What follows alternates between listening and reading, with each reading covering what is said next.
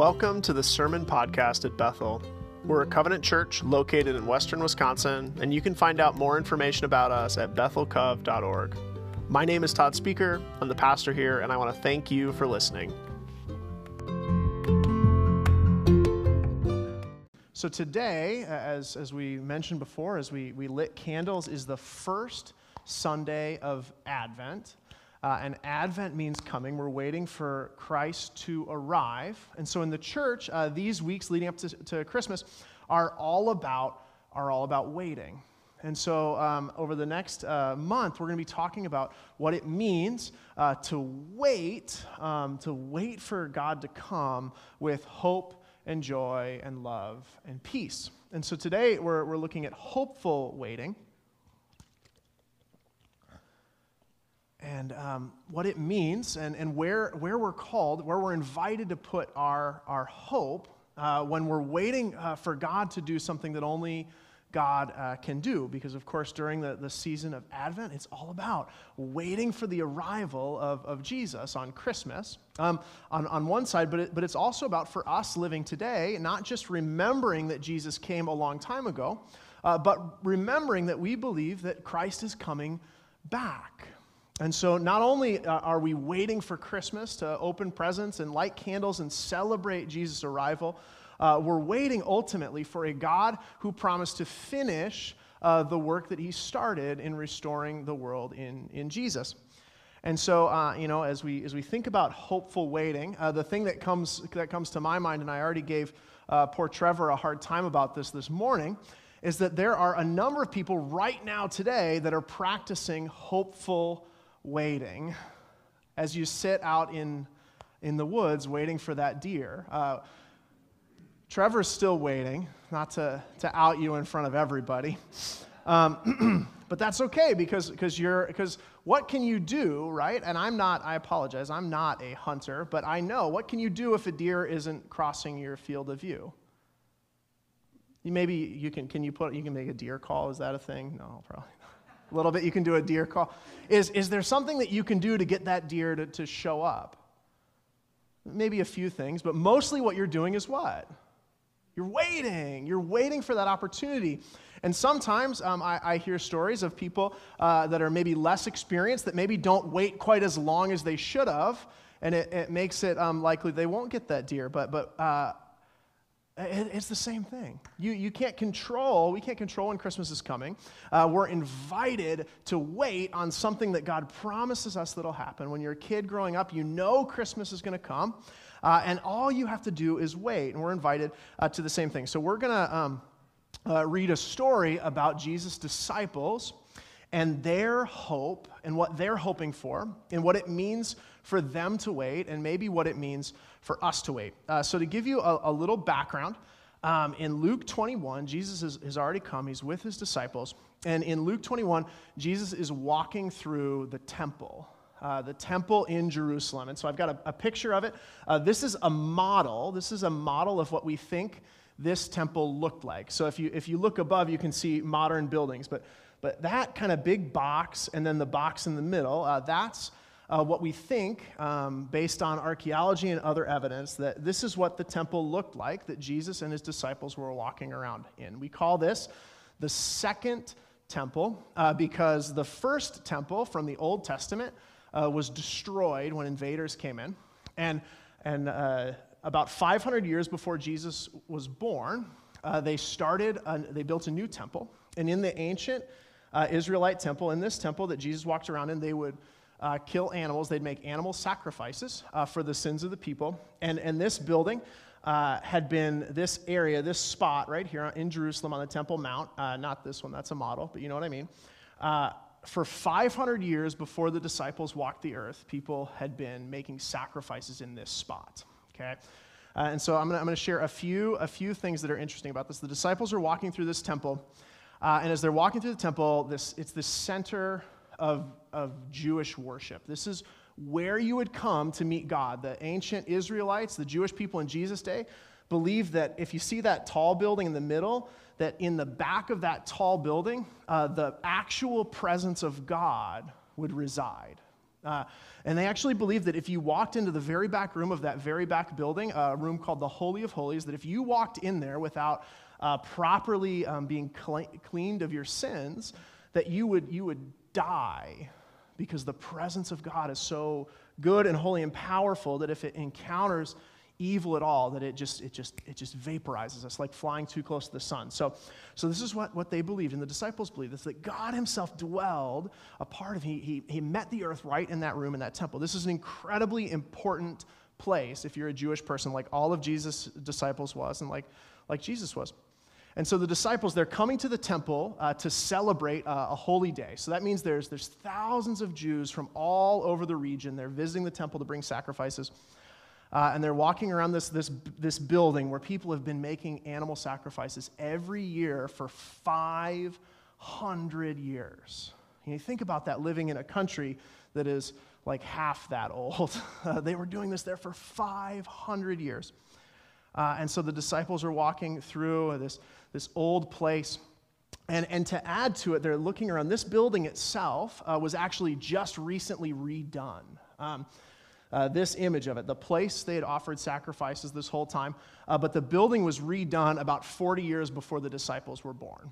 And if you lived in the ancient world, this is like brand new. People have been here 500 years, right? This is a beautiful new temple. A man named Herod the Great raised a ton of money in taxes to build this incredible building. And just a few stats are right there. The top of it is 150 feet tall. Remember, this is a world with no skyscrapers. That's pretty darn tall. It fills 36 acres, the complex, that big wall around it. It fills about 36 acres. And it would have been packed with people, not empty like that, but literally, shoulder to shoulder, like, super spreader event packed, like we're all together in the temple. But even though it's very old, it was old and new, this beautiful place. And so the disciples are walking through and they're looking at all this. They're heading in through that gate and participating in worship, and they are looking up, just like you do when you see something magnificent. And they're like, look at the beautiful walls and the gold articles of the temple. Look at the stones, and they are in awe. They're doing that thing that maybe you've done, that I've definitely done, where like the first time you see like the Lincoln. I went to D.C. when I was in high school, like the Lincoln Memorial and that big Lincoln, and you're just like, wow, this is really cool. There's something special about this place. And the disciples are in awe, and they think, look at what God did, right? Look at this beautiful temple. It's bringing glory to God. This is giving them hope and encouragement that God is real, because how else would we be able to build this amazing structure? And they can't help but talk about it. In 21 verse 5, they say this. It says, some of Jesus' disciples were remarking about how the temple was adorned with beautiful stones and with gifts dedicated to God. They're looking at the walls and they're saying, man, I can't believe this is our temple. This is our God, where our God meets the earth. Look at how beautiful it is. Look at God's faithfulness in these buildings. They're finding tremendous hope in this place. Look at the money coming into the offering boxes, the sacrifices being made to God. How could you not hope? How could you not get excited about that? And so they're doing that normal, human, regular world thing. They're looking at this current situation, and they're finding something good, and they're being maybe optimistic about it. They're saying, this temple, this is a glass half full. This is, you turn on the news, and that doesn't have much anymore, and it's like good news, and you're like, yeah, awesome. Like they're celebrating. They're seeing the majesty of this building, and they're thinking, God must be real. If things were different, who knows, right? I don't know if you do this. I know for me, I do this all the time. Sometimes I'll hear, we'll sing worship in church, and we'll play a song that I really, really like with a good kick drum, and you're just like, man, this is a great song. You're excited, you're worshiping, you're like, man, God felt real when I sang that special song. Or maybe, like for me, when I finish a project at work, and it sort of comes together, it comes easily, and you're like, there's hope in the world, right? We got that thing done.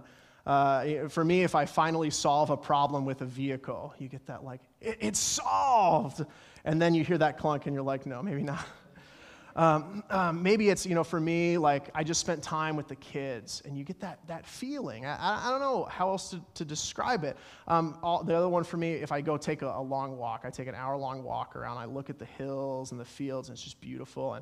And you get that feeling, that glass half full feeling, that like everything is going to be okay feeling, right? Something good happens, and you're like, praise God. And maybe for just a moment, when that good thing happens, you get that promotion, you graduate, you get married, whatever it is, and you say, God is good, and you feel that. That's what the disciples are feeling. They're looking at this building and they're saying, this gives me hope for the future. This shows me that God is good. They see some good news and they're remarking on it. But Jesus wants to teach them a different kind of hope. And so while they're getting excited, they're saying, isn't this amazing what God has done? Jesus wants to teach them a different kind of hope. And the kind of hope that Jesus wants them to find a way to grab hold of is the same one that he invites us to grab hold of. And it's a hope that is more solid than a glass half full. It's a hope that actually can survive with any water level in the glass, a hope that doesn't rely on optimism, a hope that's even more solid than a 500-year-old temple and a 500-year-old worship practice. And so Jesus, he kind of pops their balloon a little. So they say, look, verse 5, some of his disciples were remarking about how the temple was adorned. Jesus, look at these beautiful stones. And Jesus says in verse 6, it's just one line, and inside of that one line is just a massive earth-shattering thing for Jesus to say. Jesus says, as for what you see here, the time will come when not one stone will be left on top of another. Every one of them will be thrown down. And so if you can imagine whatever that thing is that when you're having a bad day, you reassure yourself with, or you hope about, or whatever it is, that building, that beautiful thing, Jesus says a day is coming when this incredible temple that looks like it's going to last for eternity, that not one stone will be left on top of another stone. Every stone will be thrown down. Now, if you're an ancient Jewish person in Jesus' day, God's house on earth, it represents, God's presence. It represents God's power. And so for Jesus to say that this temple is going to be utterly destroyed, not just damaged, but so destroyed that not one stone is sitting on another stone, it's kind of a scary thing. It's an earth-shattering thing. And the disciples, they'll ask back. They'll say, when is this going to happen? And then Jesus will say even more disturbing things. But so this is what happens. They say, look at how beautiful this temple is. And Jesus says, don't put your hope in this. He says, don't bet on this temple because this building will be utterly thrown down. And believe it or not, this prediction of Jesus happens about 40 years later. 40 years later, the Jewish people that live in Jerusalem, we've been talking about this for months. The fighters, remember the fighters in Jerusalem? The fighters get their way, and they actually have a revolt in Jerusalem. They gather together, they take up arms, and they try and fight the Romans, and the Romans just crush them. And Rome comes in, and they lay waste to the temple, and they do that. They make sure not one single stone is left on another. And that's why a slide ago, I had to show you a picture of a model of the temple, because 40 years after Jesus said this, give or take, it came true. Jesus says, don't put your hope in this building because every stone will be thrown down. And they say, well, when's this going to happen? And then Jesus launches into one of the most least inspiring passages in all of Scripture. And I encourage you to take a look and read. Jesus lists just a whole bunch of really bad things that are going to happen to the temple and to the disciples in their life. A whole lot of things that are going to make them really wonder where they should be keeping their hope. And I'm not going to read it all, but it includes natural disasters, geopolitical turmoil, personal problems, betrayal from relatives and friends, persecution by their own church, their own religious community. Jesus says they're going to turn on you. It involves the destruction of the temple, the brutal sacking of their capital city, their home. Jesus predicts and warns them about these things. And if you read, you can see it. These things are going to happen. He says, in your lifetime, this is going to happen to you. And then Jesus says this. He says, he predicts and warns about these things. And then he'll say, but it's when everything seems to be coming off the rails, that's really when you should be hopeful. Jesus says, don't take hope in the stones of the temple. Instead, when you see these things, these hard things, these crushing things, take hope. He says, stand up and lift up your heads. At verse 25, Jesus is talking about all this stuff's going to be happening. He says, there'll be signs in the sun and the moon and the stars. On earth, nations will be in anguish and perplexity at the roaring and tossing of the sea. The world will be shaking so hard, no one will know what to do. Verse 26, he says, people will faint from terror, apprehensive of what is coming on the world, for the heavenly bodies will be shaken. In verse 27, at that time they will see the Son of Man coming on a cloud with power and with great glory.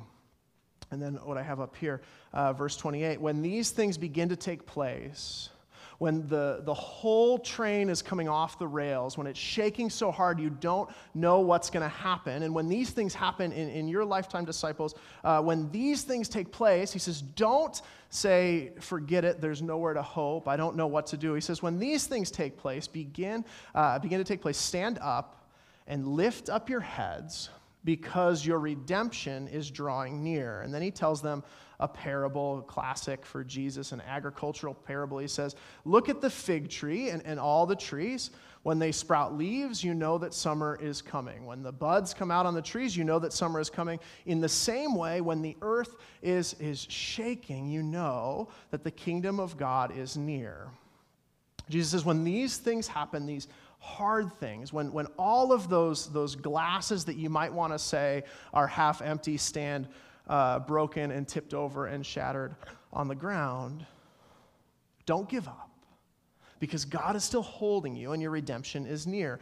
Jesus says, when these kinds of tragedies come and there's no place to look for hope, then you will see the Son of Man coming on a cloud with power and glory. It's in those signs that you can lift up and trust. Just like the buds on the fig tree tell you that summer is coming, when the world shakes the most, you know that the kingdom of God is here. Because God and his kingdom are coming into the world. The way the Bible likes to describe this is like labor pains. When a pregnant woman is in labor, and you know that means that the baby is coming, hopefully.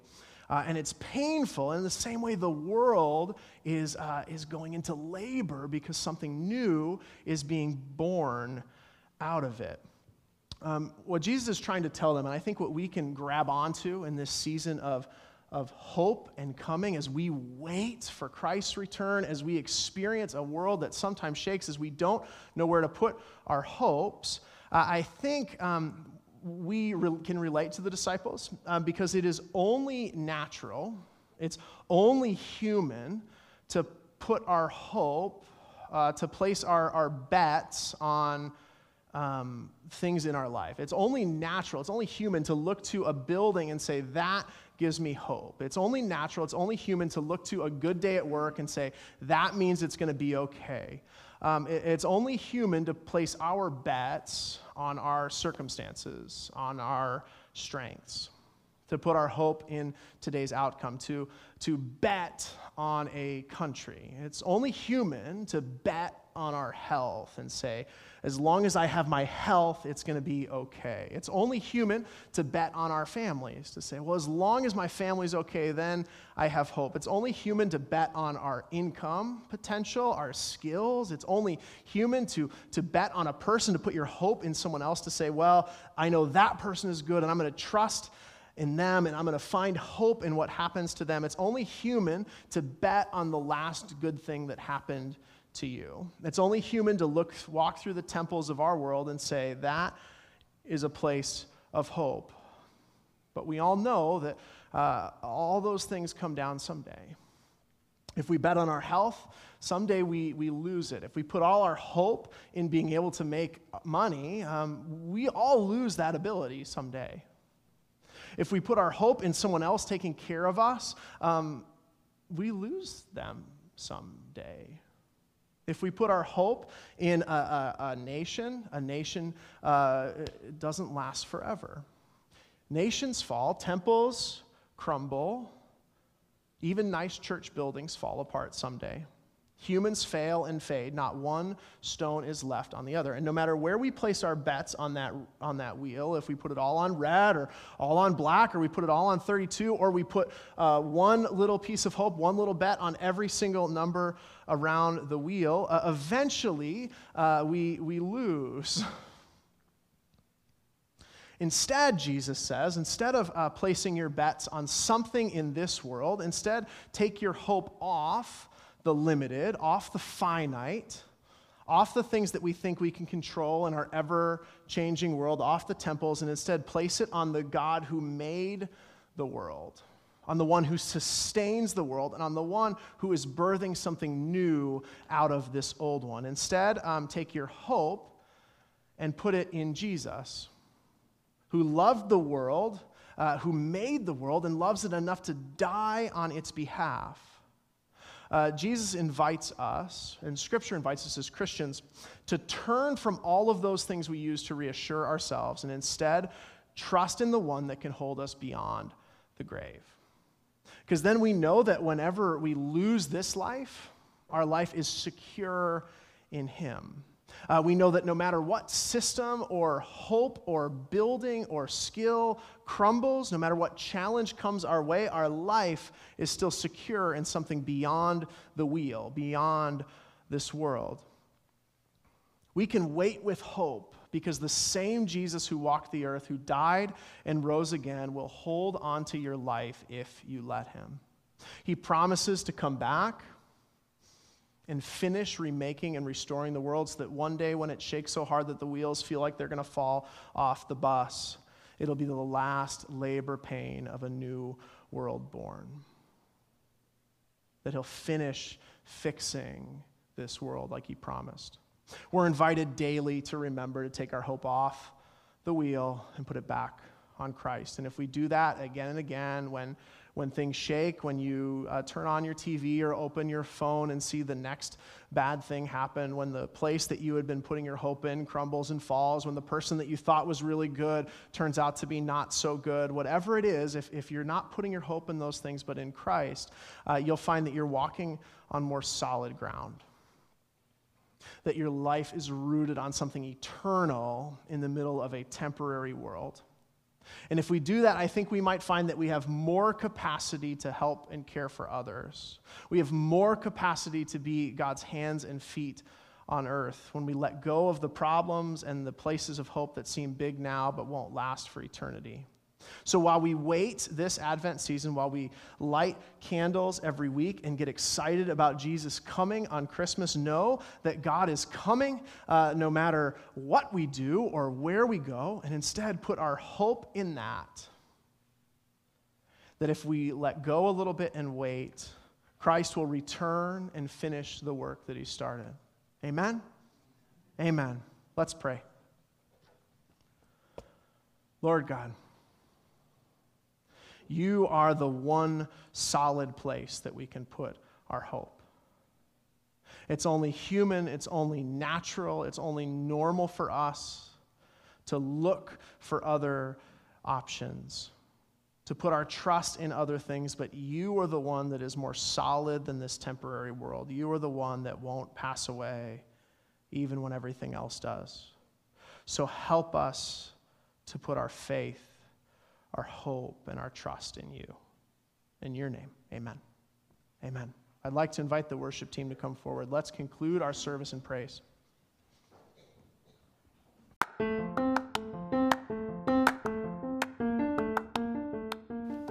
Thanks for listening.